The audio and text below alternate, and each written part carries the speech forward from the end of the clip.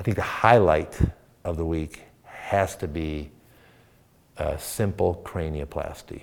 And although it was a cranioplasty is where I put the skull back on somebody, and you might be like, why did the skull come off of somebody? Well,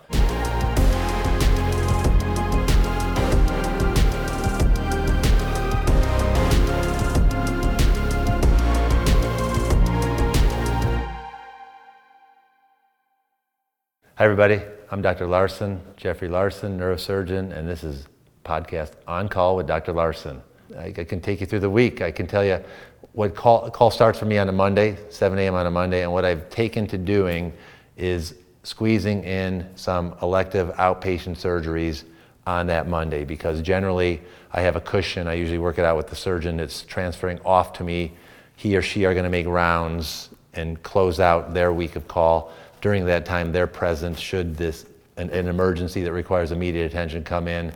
So I take the opportunity to get some patients who need surgery into the outpatient center where I can do their surgeries efficiently, get them home, and then resume whatever the hospital brings me. So I'm sure we'll talk more sometime about what outpatient surgery is all about, because it really is becoming more and more popular, and we're able to do more rigorous surgeries in the outpatient setting, which is wonderful for anybody who needs surgery. During the call week, I generally don't schedule other elective surgeries because you have to be ready for whatever comes in, and it's a 7-day stretch, so I'll plan to hone in. I like to exercise, I like to try to eat. I sometimes fast during that time to stay hungry, stay well, and I do some administrative work. And this, over the course of my call life, I've seen so many head injuries, so many strokes, so many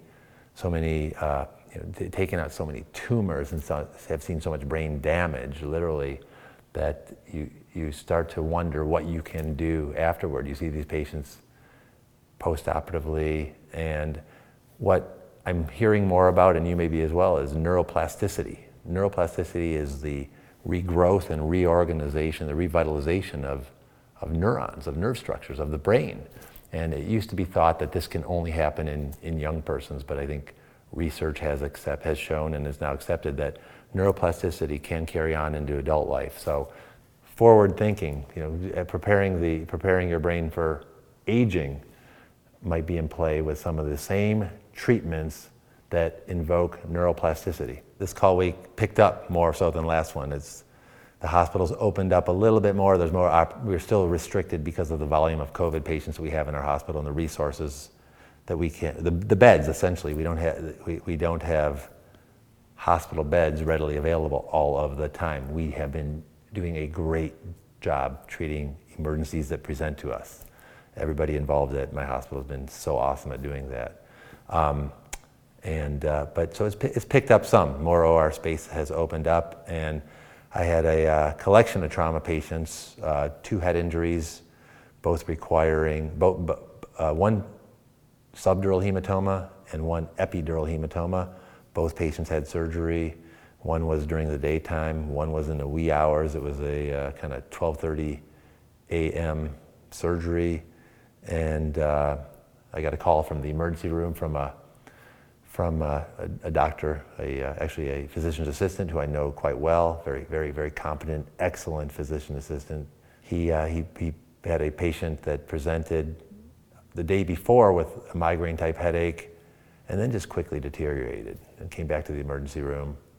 When she presented with her migraine headache the day before, it was to a clinic. She came to the emergency room when she deteriorated, and she continued to deteriorate right in front of him. In the clinic, he got a CT scan, and it showed what's called a chronic subdural hematoma. So normally these aren't under such acute pressure that something happens fast.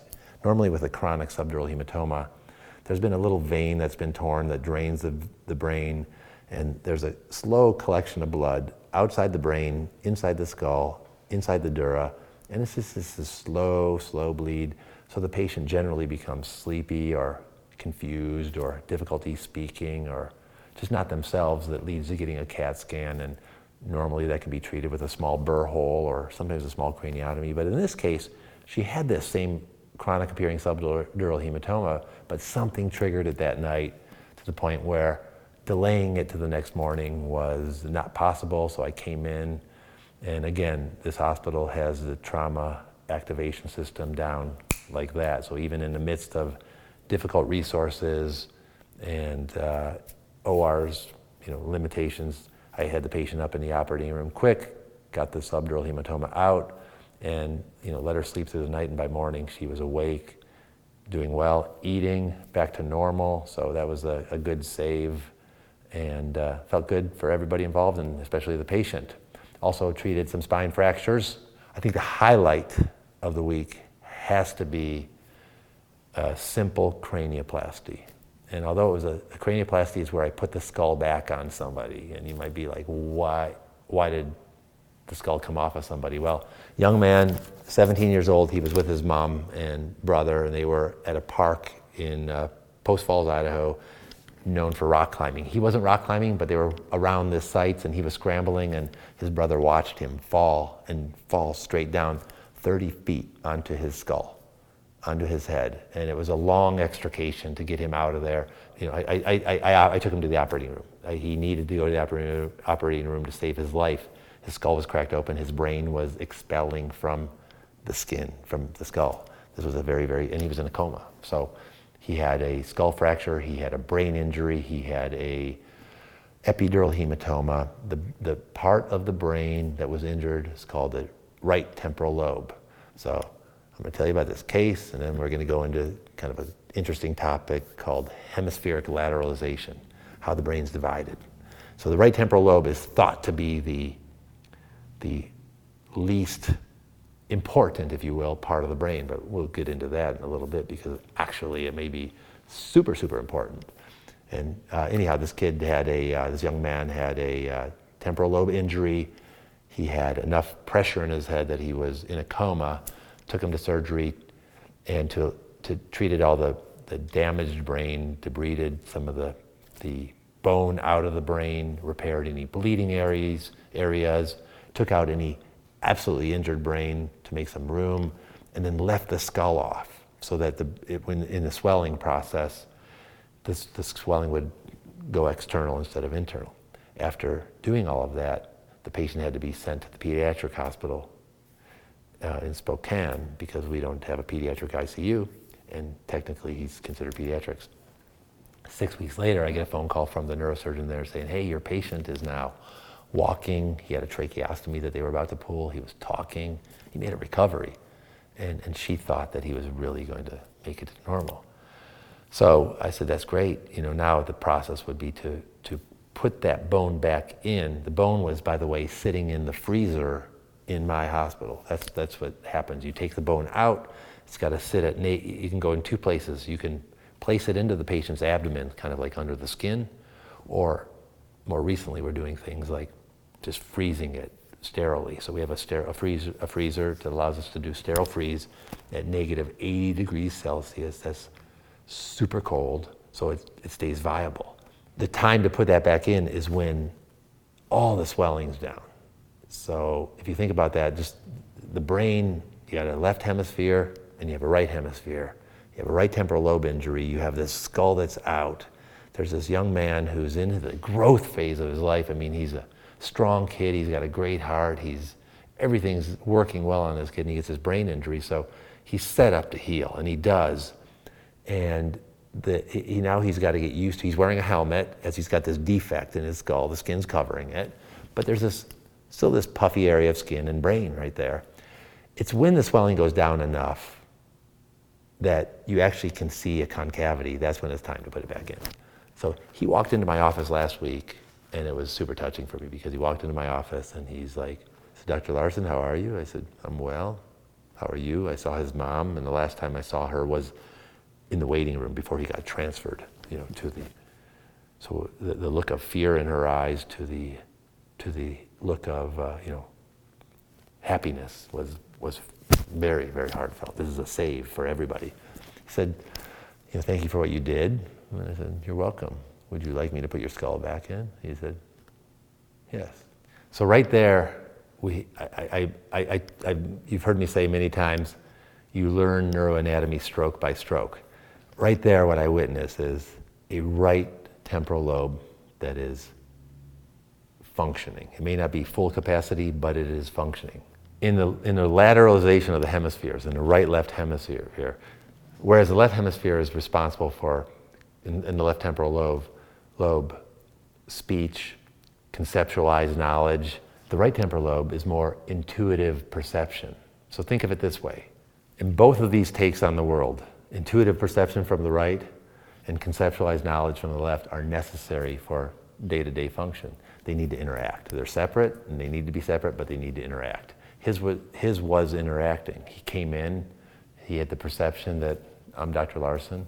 He thanked me, and then we talked about what was going to happen next. He had his conceptualized knowledge. So there's lateralization of the brain there, and in the right temporal lobe was doing its thing, at least in part. Some think it's felt that the idea starts in the right temporal lobe. It then goes off to the left where it's formulated. A plan is formulated, a very objective plan is formulated, and then it's sent back to the right temporal lobe where the final overall gestalt kind of feeling is delivered. This right-left right progression that I watched is what started in the right temporal lobe, got sent to the left, and then back to the right for final decision. And the guy executed the speech that came from the left properly with the perception he picked up from being in a room. The temporal lobes, both right and left, work together and allow us to assign meaning to the world around us and to interact with it. And I witnessed him doing that. So it felt pretty good that he had either the plasticity, the neuroplasticity to recover that or reassign those damaged parts of the brain. Again, making me think, wow, how do we bring this to the masses? How do I help this? I really want to. And so a plan for me to participate in that help. That's one of the things Dr. Larson wants to do in 2022. One of the more objective things that the right temporal lobe is responsible for is facial recognition or visual recognition. And inability to do that is called agnosia. You can't recognize somebody. You can't recognize something. You can't even recognize a face. And if you can't recognize a face, then you can't recognize somebody. And if you can't recognize a facial expression, then you're socially awkward because you don't know what that means. You're watching somebody interact, and the facial expression is such a big part of it. And he had a little bit of that. After I did his cranioplasty, so he came to the hospital. It was great. I mean, when he showed up in the hospital, everybody, they kind of got wind he was coming there, sort of like this, coming to see him. Our hero came home, and here we are. He wanted to go home the next day. He woke up right away. He asked how many plates and screws were in his head. Again, great perception of what was going on and great speech to articulate it. So this right, left, right progression was working in him. He had a little bit of, I rounded on him twice, and he had, maybe didn't recognize me right away each time, so maybe some agnosia a little bit. But overall, I would say that things were slowed. He had to think more, or it took longer for the progression to occur. But he was very appropriate and very articulate, and he ended up going home on post-operative day 2. And we look forward to him making a continued recovery. And now we have to watch for the perioperative complications. Infection is probably the biggest one. With his skull being put back in, second opening, in what was at one time a dirty wound, there could be an indolent bacteria in there, something that's quiet, just sitting there. And so you can't control that, but you can really do your best to try to prevent that. So you do a big cleanup, you do antibiotics, and just make sure everything is very, very, very clean as you're doing it. So that was a very, very, very rewarding part of the call week. There was really no, it